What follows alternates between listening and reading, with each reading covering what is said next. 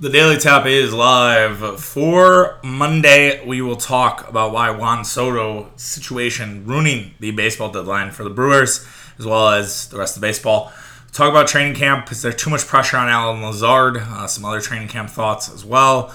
My recap of Boston, I am half alive, but we're doing it for the people. That's what we give to you, how we bring it to you. So we're all here today. Follow us along on social media, Tapping the Keg on Twitter, Tapping the Keg Sports on Instagram, as well as TikTok. Sorry I didn't have a lot of content from Boston. My phone was a piece of shit this weekend, so got to figure that out, whether it's a portable charger or something else.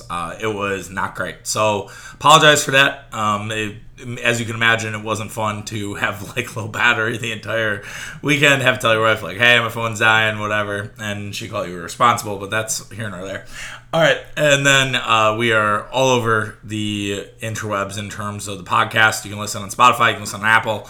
Rate, review. If you're already subscribed, make sure you're sharing along. If the fellas from this weekend are listening, yes, there will be a Boston recap at the end. A few stories here and there, but nothing incriminating, of course. All right, let's talk about Juan Soto and the baseball deadline. Maybe a little bit of Brewers too in there as well. So Juan Soto, we do not know where he's going to go. The news this weekend was that Juan Soto would get one more offer from the Washington Nationals. That the Washington Nationals would come through with yet another offer for Juan Soto. And if Juan Soto accepted it, great. And that's over. And if Juan Soto declined, he would then be on the move and they would trade him before the deadline. Everybody's waiting for that. And every domino that will fall after that will happen because of the Juan Soto decision. It's probably one of the biggest decisions in baseball, maybe ever in baseball, but since kind of LeBron, honestly. I know that seems like high praise for Juan Soto, but he is a generational baseball player. He is 23 years old. I mean, how this could change the trajectory of so many franchises is absurd. And maybe that's being a little dramatic. Maybe that is, overvaluing it. But I really do feel strongly about this.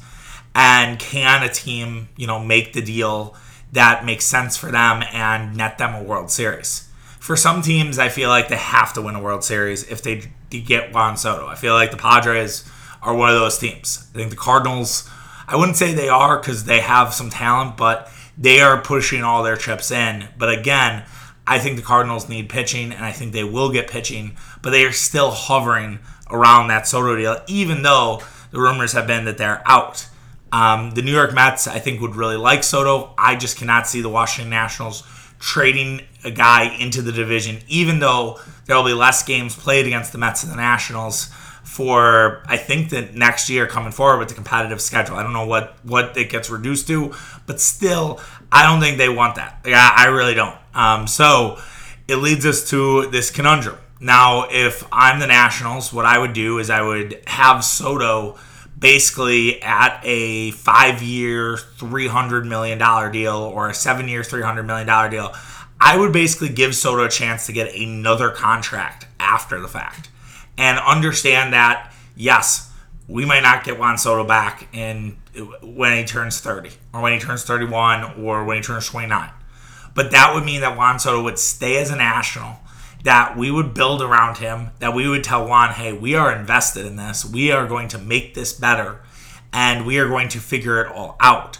Washington has money to spend. They're a pretty rich owner group. They were just in the World Series 3 years ago. I have a lot of people who say I don't feel bad for the Nationals. I only do because the sports scene in the DMV is brutal in general. So it's you have nothing. The Nationals and the Capitals winning were the last things that happened, and then it all fell apart. But I don't know. The bridge could be burned. I mean, I think it's always hard with this stuff because we saw it with Deebo Samuel yesterday, where Deebo Samuel, it seemed like he was not going to come back to the 49ers, and lo and behold, Deebo's back. DK Metcalf back with Seattle. So any Packer fan that was hoping for either of them, they're staying with their teams. But the deadline now has been so lame because of Juan Soto. And because that this is a deal that has to be made. So smaller deals for what the Brewers want, whether it's Ramon Laureano, whether it's bullpen help, which has been rumored, whether it's the Josh Hader trade market, which I don't think exists, honestly. I in a weird way. And this is a little tinfoil hat, but maybe not as much as Warren Sharp and his Deshaun Watson takes, but it's like, I think that there's a little bit of gamesmanship going on here in the National League, because I think teams are seeing how bad Hader has been this month, and it's been fucking with him a little bit. And I think that there is some of that going on where they're like, oh yeah, we're still like, we're thinking about it, we're doing this. And so he's reading everything, he's seeing his name in the headlines, even though I don't think the Brewers are going to trade him. I do think they are going to trade him this offseason. And I think Rosenthal kind of hinted at that. And I think it's the right thing to do. I mean, look, it's not about paying the guy $16 million. The sort of baseline Brewer fan will see that and be like, well, the Brewers don't want to give him $16 million. No, it's not that. They don't want to pay a fucking reliever $20 or $25 million a year. That's really what it comes down to. That's really where it ends, right? They don't want to pay a fucking reliever that much money, and nor should they. Relievers are weird guys. Relievers can absolutely have it and then fall apart, and one thing just throws it off. Every year we see this, where a reliever gets good and then he's not. I don't think relievers are worth the money that they are getting. Now, if you could talk to Josh Hader into a 3-year, $45 million deal, I might be okay with that. But again, you have Devin Williams. You've known to develop late inning guys. Like, do you really need Josh Hader in a weird way? I mean, that's another story for another time. But I think that Hader being in the deadline stuff again goes back to Soto, because they need other shit to talk about. So it's like, all right, let's mention Josh Hader.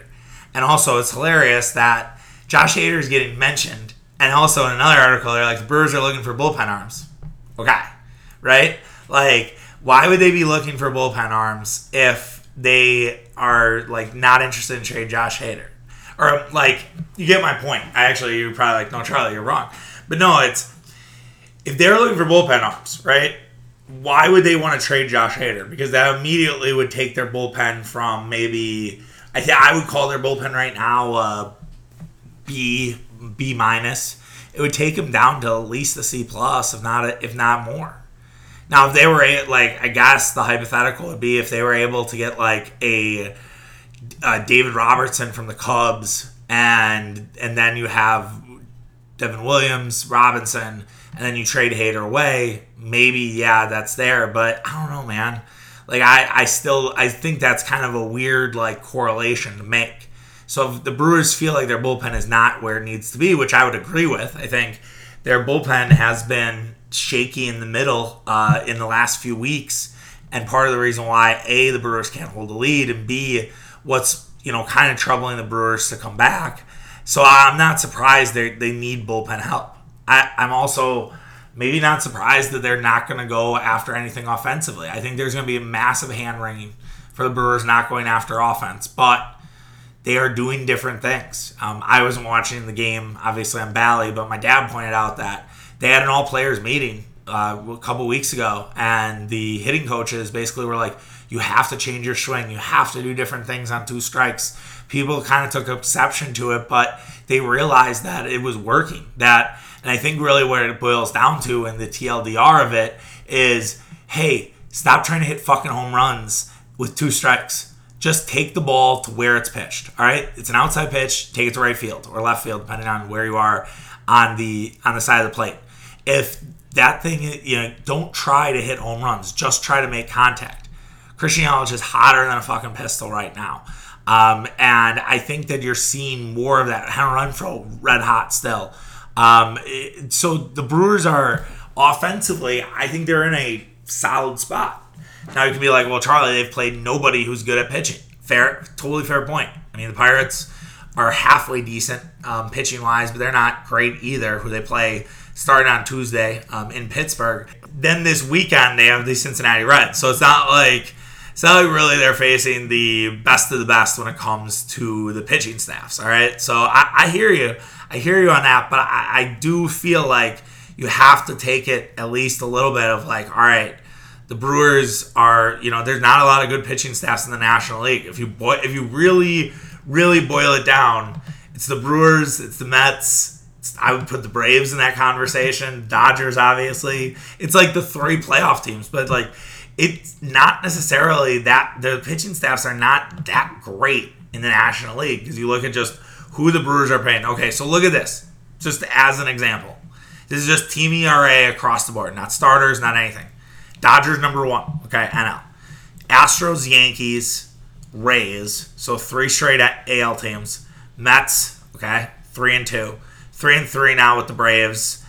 Mariners 4-3, just got Luis Castillo, so that'll help. 4-4 with the Phillies, the Padres, then the San Francisco Giants. And the Giants being at 10 almost feels fugazi because Brewers are also there.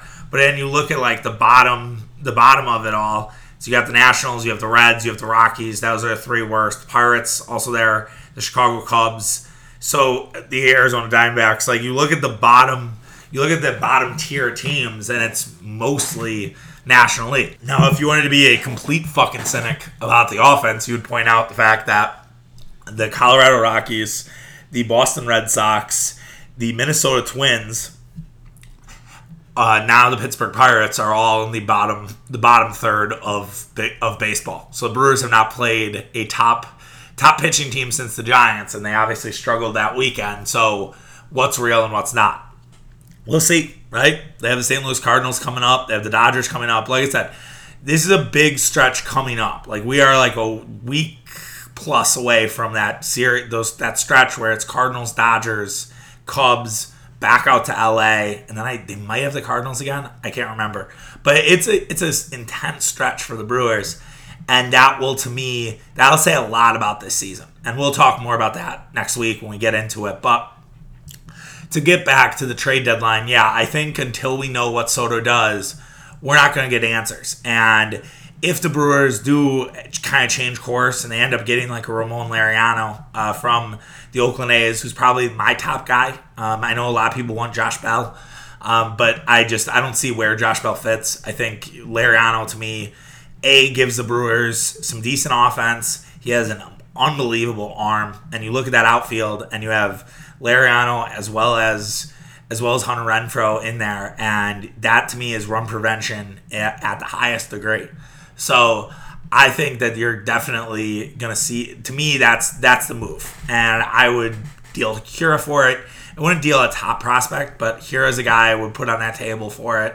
I might look at someone else who's maybe good, not great, and see if we could get that from the A's, who just have an interesting structure right now, but no one's making moves. So hopefully we get some clarity on the Soto stuff, and once that happens, I think the floodgates will open, and we'll see what the Brewers do. And I don't think Hader will be part of it. I'd be absolutely stunned. We'll do everything, man. We'll have some live reaction on TikTok and Instagram, Tapping the Keg Sports on both. We'll have probably a live pod, which I don't do typically, but I think that's one of those things that calls for it. So yeah, I think there's definitely a lot to go there from the potential of a move, but it all starts with Soto. And until we have that answer, we're gonna all have to wait to see what happens this deadline. Moving on to the Green Bay Packers. Before we do, we'll talk Brewers around that Boston. Because I'll talk about my trip and talk about why I'm squeaking through half this podcast because my voice is not where it needs to be. I'm hurt. But anyways, yeah. So we'll talk a little more about the Brewers at the tail end here. But let's talk about the Packers. Let's talk about Allen Lazard and what I think is unnecessary pressure on Allen Lazard.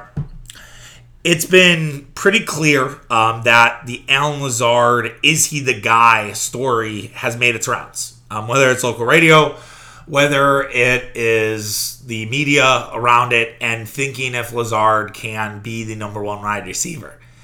I think, to me, this is all sort of chasing clicks in a way. I'm not trying to be a dick. I'm not trying to call people out for this type of column because I understand Allen Lazard and the expectations are there. But I feel like we're just repeating ourselves over and over again. And I think it adds unnecessary pressure to Lazard. Now, do I think Lazard's the type of guy that's ready for it? Absolutely. I don't think it bothers Lazard in a way. But I do think that it just does not make a ton of sense to keep writing this column when I think we know that there are going to be opportunities. I think really where it comes down to is, will Allen Lazard have the opportunity to break out early? That to me is the story. Like, if I'm looking right now at the Packers schedule, Allen Lazard has a really good chance to start hot and to start in a very, very good position, because the Packers don't play a lot of teams that I would say have great secondaries. You have the Vikings, who I think have a sub-tier secondary. The Bears are okay, but I don't think Jalen Johnson is as good as Bears fans think he is. I think Bears fans don't have a ton to hold on to, so they're like, oh, Jalen Johnson, great player. The Tampa Bay Buccaneers, again, another one that I think is a little overvalued. I'm not that excited about their secondary. New England Patriots lost J.C. Jackson. They're still going to be good because of Belichick and everything else. But again, I don't necessarily know, is that a good secondary or not? To me, that's the story, right? If I'm looking at the Allen Lazard angle, I think it should be more about, like, does he have a chance to succeed early? Because that's where it really comes down to. If Allen Lazard comes out and he has 100-yard games in, let's say, 2 out of 4, and he has a couple touchdowns, it's going to be all systems go. Everybody's going to be hyping up Allen Lazard. Everybody's going to be talking about how much they like Allen Lazard, how the decision was the right one to trade Devontae, all this other stuff. Or not get another receiver, yada yada. It's really hard for sports fans to wait, but we have to, like, chill out on this. Like, we can't make declarations before the season. We can't make declarations, even before, like, week 8 or 9. We're not going to know, all right? And we'll talk a little bit about other training camp stuff, but, like, what if Romeo Doubs becomes this unbelievable rookie receiver and wins Rookie of the Year? Now, that's a gross overreaction after, 4 practices so far in training camp? Like, for sure, right? But, like, what if he has a Justin Jefferson or Jamar Chase-like season? All right? I realize that this is a complete overreaction, but just work with me here. Like, that's on the table, right? I know Christian Watson's been hurt, but, like, what if Christian Watson's awesome too?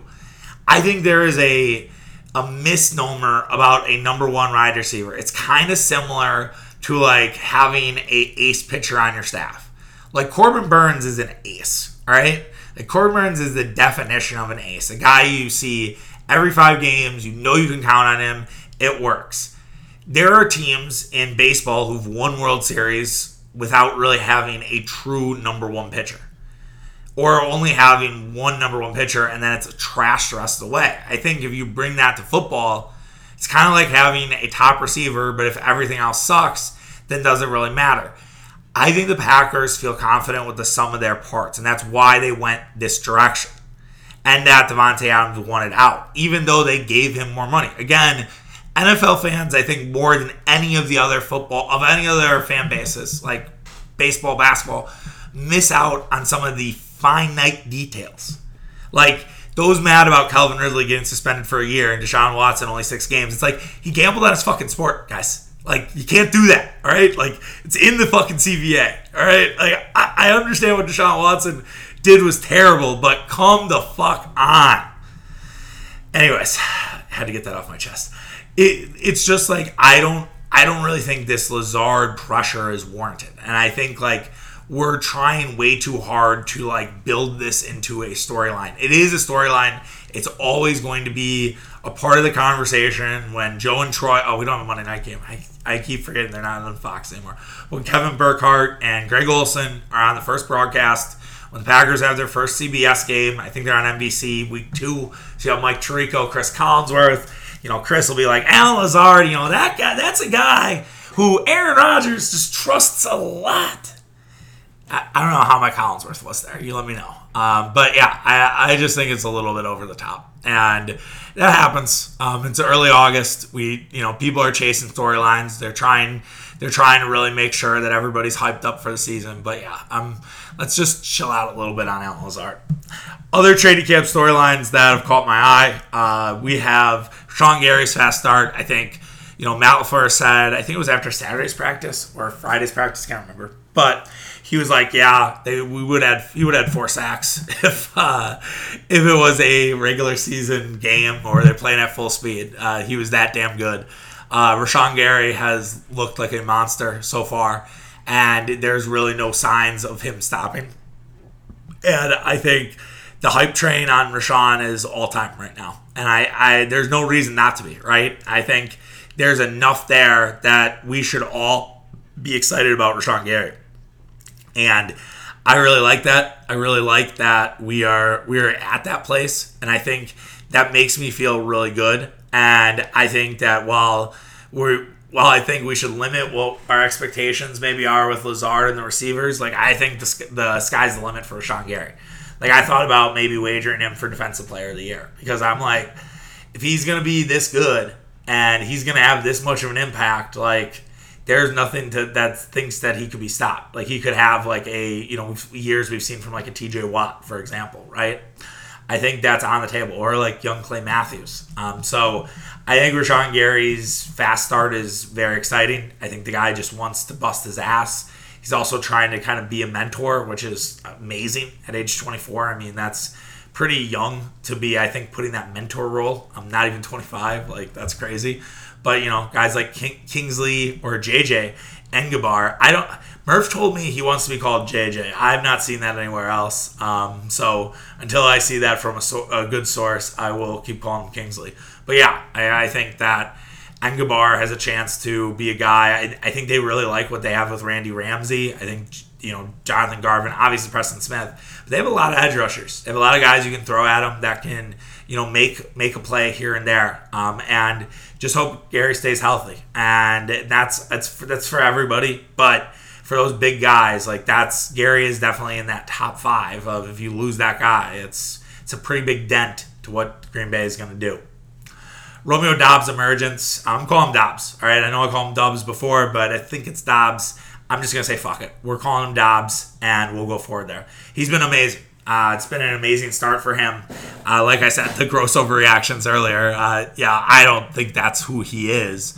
But I do like what Dobbs brings to the table. As pointed out by a lot of people on Packer Twitter, Dobbs, makes a lot of contested catches in the air. And that was something that MVS struggled with. MVS could not catch the ball when, he had a guy on him. And that was part of the problem with MVS. And I think Aaron Rodgers is really going to like that because to me, that's like Rodgers being like, all right, I can back shoulder with this guy. Like if we work on it, like we can back shoulder, like I can just throw the ball up and Dobbs will come down and get it.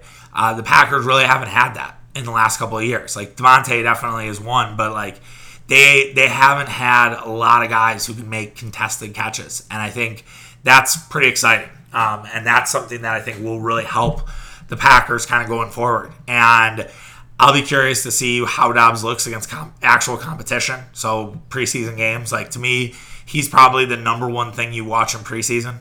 Family night to me it's a special like. I did this. I think I did this last year, but I basically was explaining how like family night is still important, and as someone who gets closer to hopefully having kids, like I think that having your kids there, who are maybe they can't watch a full game of football, and the fact that it's inexpensive, so there's many families who may not be able to afford a game at Lambeau Field, but they can afford going to family night. Like that to me is special. That helps make football for the next generation. So I've definitely changed my tune on family night, but I'm not going to do a bunch of overreaction from family night. We're not going to have a live fucking podcast after family night, okay? So we'll just talk about it Monday. But I want to see Dobbs against real competition, and I want to see him against the couple preseason games and see what's there. And if that obviously goes well, I think the hype will go through the fucking roof. I think it will go absolutely bananas at that point. We shall see if that happens. But yeah, I'm excited for Dobbs. Special teams has been another big thing. I think that was a storyline heading into the training camp, but it seems like it's been amplified. There was a story Aaron Nagler told about Amari Rodgers getting absolutely lit into about taking a fair catch when he wasn't supposed to. Bisaccia goes, I don't want a fucking fair catch. And Bisaccia is just a different kind of guy. He is a guy that I don't think we have seen with the Packers, and especially with their special teams. And that to me is really exciting. That is something I think we all should be excited about. And I think that Versace is going to do a lot of things to help kind of bridge that gap and to, again, fill yet another hole for the Green Bay Packers. Will there be holes for this team? Absolutely, right? Like, it's football. You're not going to be a quote-unquote perfect team. Maybe. I mean, who knows? I think I said to somebody, Packers are going to win 15 games next year. I was joking, but I kind of also was like, I don't know, maybe. You never know. But yeah, I think the special teams, man, that's been a really good sign to start this training camp. Again, similar to Dobbs, like, I need to see it on the field. And I know that special teams can look a lot better or even maybe worse in preseason because you have a lot of guys that are vying for roster spots who aren't actual NFL players playing in these positions. So, yeah, again, grain of salt, but still, I think that you should start seeing them come together, week 3 of training, 3 preseason games. That's right. So probably preseason game number 2, you want to sort of see what that special teams unit looks like. Football, man, it's getting closer and closer. We are like a literal month away from college football starting. Week 0 technically starts college football, but we will definitely have the first round of Badger games starting on 9/3, and then also we will have we'll have just overall sports and goodness, and I'll feel great, man. Excited for it. Can't wait for it. All right. Finish out the show today with our Boston recap. So I was in Boston for a bachelor party. If you can tell with my voice, it's not things are not great right now. I think when you're a mid-30s dude and you just abuse your body for 3 days, your body's going to tell you, hey, fuck off. And that's exactly what happened. I was listening to the end of the part of my take on Thursday, and Big Cat was saying how he has to go to a bachelor party. And he was saying how he's like, I wish that after a bachelor party, you could just go to a hotel, put blackout shades, put the temperature to like 60 degrees, and just completely sleep everything off. And I'm like, wow, that sounds amazing. Honestly, it does. Honestly, I was gonna take today off, but then we were doing Thursday, Friday instead of Friday, Saturday. So I was like, all right, well, I have to get going. And I'm glad I did because I had flight issues for the first time since all the craziness, but it wasn't too bad. I freaked out at JFK. I had no idea where I was going in JFK. It's a huge airport. I was like, it was I think I just didn't plan that out as well as I could have, and I didn't think through it a little bit more and be like, all right, here's where the maps are. And I had to ask a guy, and then he's like, oh, that's Boston. I felt like a complete fucking idiot. So that was a hot start.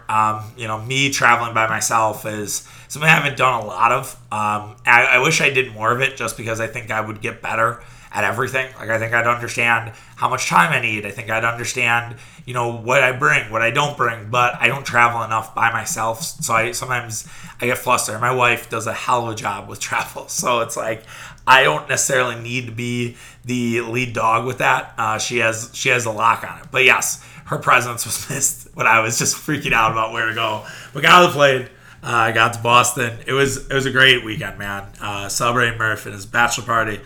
A lot of fun. A lot of great guys. I think it was super cool that there were so many people from different walks of life, from different areas of the state of Wisconsin, not only, but also different states. We had representatives from Michigan, Florida. Like, it was cool. And I think, to me, I'm always kind of anti-trips for bachelor parties because I think you put in a lot on your friends. When you have friends in all these different locations, it makes it worth it. And it makes it, a little more special. And it's something that I think you have to do. And the fact that we could do it around the Brewers and Fenway, so many of the guys had not been to Fenway. I'd been there, 11 years ago with my dad. And I had more fun with this one. Now, he probably wouldn't want to hear that. But seriously, I had a great time. And, the bar scene around Fenway was so fun. Going to the bullpen bar, which I didn't know existed, where it's right in the stadium. And that was super cool. There was a basement bar right by, it used to be Yawkey Way. I think it's Jersey Way now. Yawkey Way is problematic. And it was a great basement bar. And it, again, enforces what I've always said about basement bars. Like, you will never find a bad basement bar for me. Like, I just, just don't think you will. And yeah, it was. We had a DJ cruise. Like I don't have a ton of like great stories that I want to share because it's like we just got wasted and there's that. But I would love to bring a full DJ cruise to Milwaukee. Like I think that could be done. And I think you could do it the right way. I don't think right now we have a boat for it. Like the boat we were on for the DJ cruise was 3 levels. I didn't like the fact that, we paid for it and then we had to pay for drinks. I was like, oh man, like it is what it is. It's a big city. I think that's part of it. I think in Milwaukee, I think it would be like $50 or $60 and it'll be all you can drink, right? Or it would be, you'd have like maybe a wristband for your first 3 or 4 beers. And then after that, then you'd have to pay or something along those lines. Because, you probably can't do all you can drink because everybody would be wasted. But, like, they had, like, a table. So, like, if you were, like, they had one table, like, dedicated to a group. We didn't get that, which is fine. They had, like, a dance floor on the 3rd level. And then they had, basically bars on every level. So it was 3 levels. And, the DJ was, she was playing the hits. Like, definitely a lot of good stuff. And, like, just was an awesome environment. Had a lot of fun with that. And I think we need more of those DJ cruises. This is all over the place. I apologize. I'm trying to think what else. But, I would love to bring a DJ cruise back to Milwaukee. Fenway, very disorganized when it comes to getting your food. Like, I had a hot dog and a sausage, but each time I couldn't buy a beer with it. I also wanted to buy a soda because I was a little bit. I was to say I wanted a little bit of a pick me up, and they didn't have Diet Coke, they didn't have Coke Zero, and I'm not getting like a souvenir cup of Coke of like regular Coke like that. That my body's already being punished. I don't need to throw a bunch of sugar into my system like that. So that sucked, but you know what? We're strong. We're built different. We can make that happen. So that was good. I'm trying to think. Yeah, Fenway seats. I mean, I think I talked about that before we left. Like, they're not great, and they weren't. But we were able to space out enough, which was cool. There's a lot of Brewer fans. Friday night, man, it was a loud crowd. Some Red Sox fans are like, I've never heard it be like that for like a Yankees game. And you know what? Like, I think what probably happened was the Brewers were playing well, so maybe some people decided last minute who live in the area or live close, like, hey, let's go to Fenway this weekend. There's also that the Red Sox confidence for their fans is not great, and they think they're going to be sellers. It sounds like they are going to be. So I think that's also another part of it. And number 3 is I think that there's a lot of like, it's a good time to be traveling, right? It's the end of July.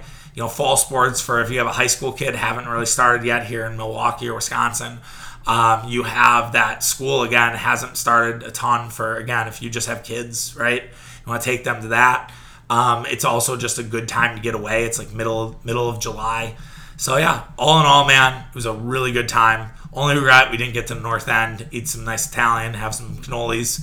But that was probably my only thing where I was like, I wish we would have done that. But other than that, it was a lot of fun. Also not an Airbnb city. Our Airbnb was pretty tight in Dorchester. Let me tell you, wasn't great, but that's okay. That happens, and it had enough outside space where it could be congregated. It was pretty cheap too, so yeah, it's hard, right? And I think I was told hotels were pretty expensive, but so sometimes you just got to make do with that and figure it out. So all in all, man, good trip. Hopefully, I will be back to 100% tomorrow. I think Mitch and I are going to do a deadline pod after the deadline on Tuesday night. I got to check in with him and see if that's something he's interested in. If he's like, I need to see how I feel, I get it. But if not, Mitch and I will connect later this week as well. So, all right, guys, take care of yourself. Have a great week, and we will talk tomorrow. All right, see you later. Have a good one. Bye.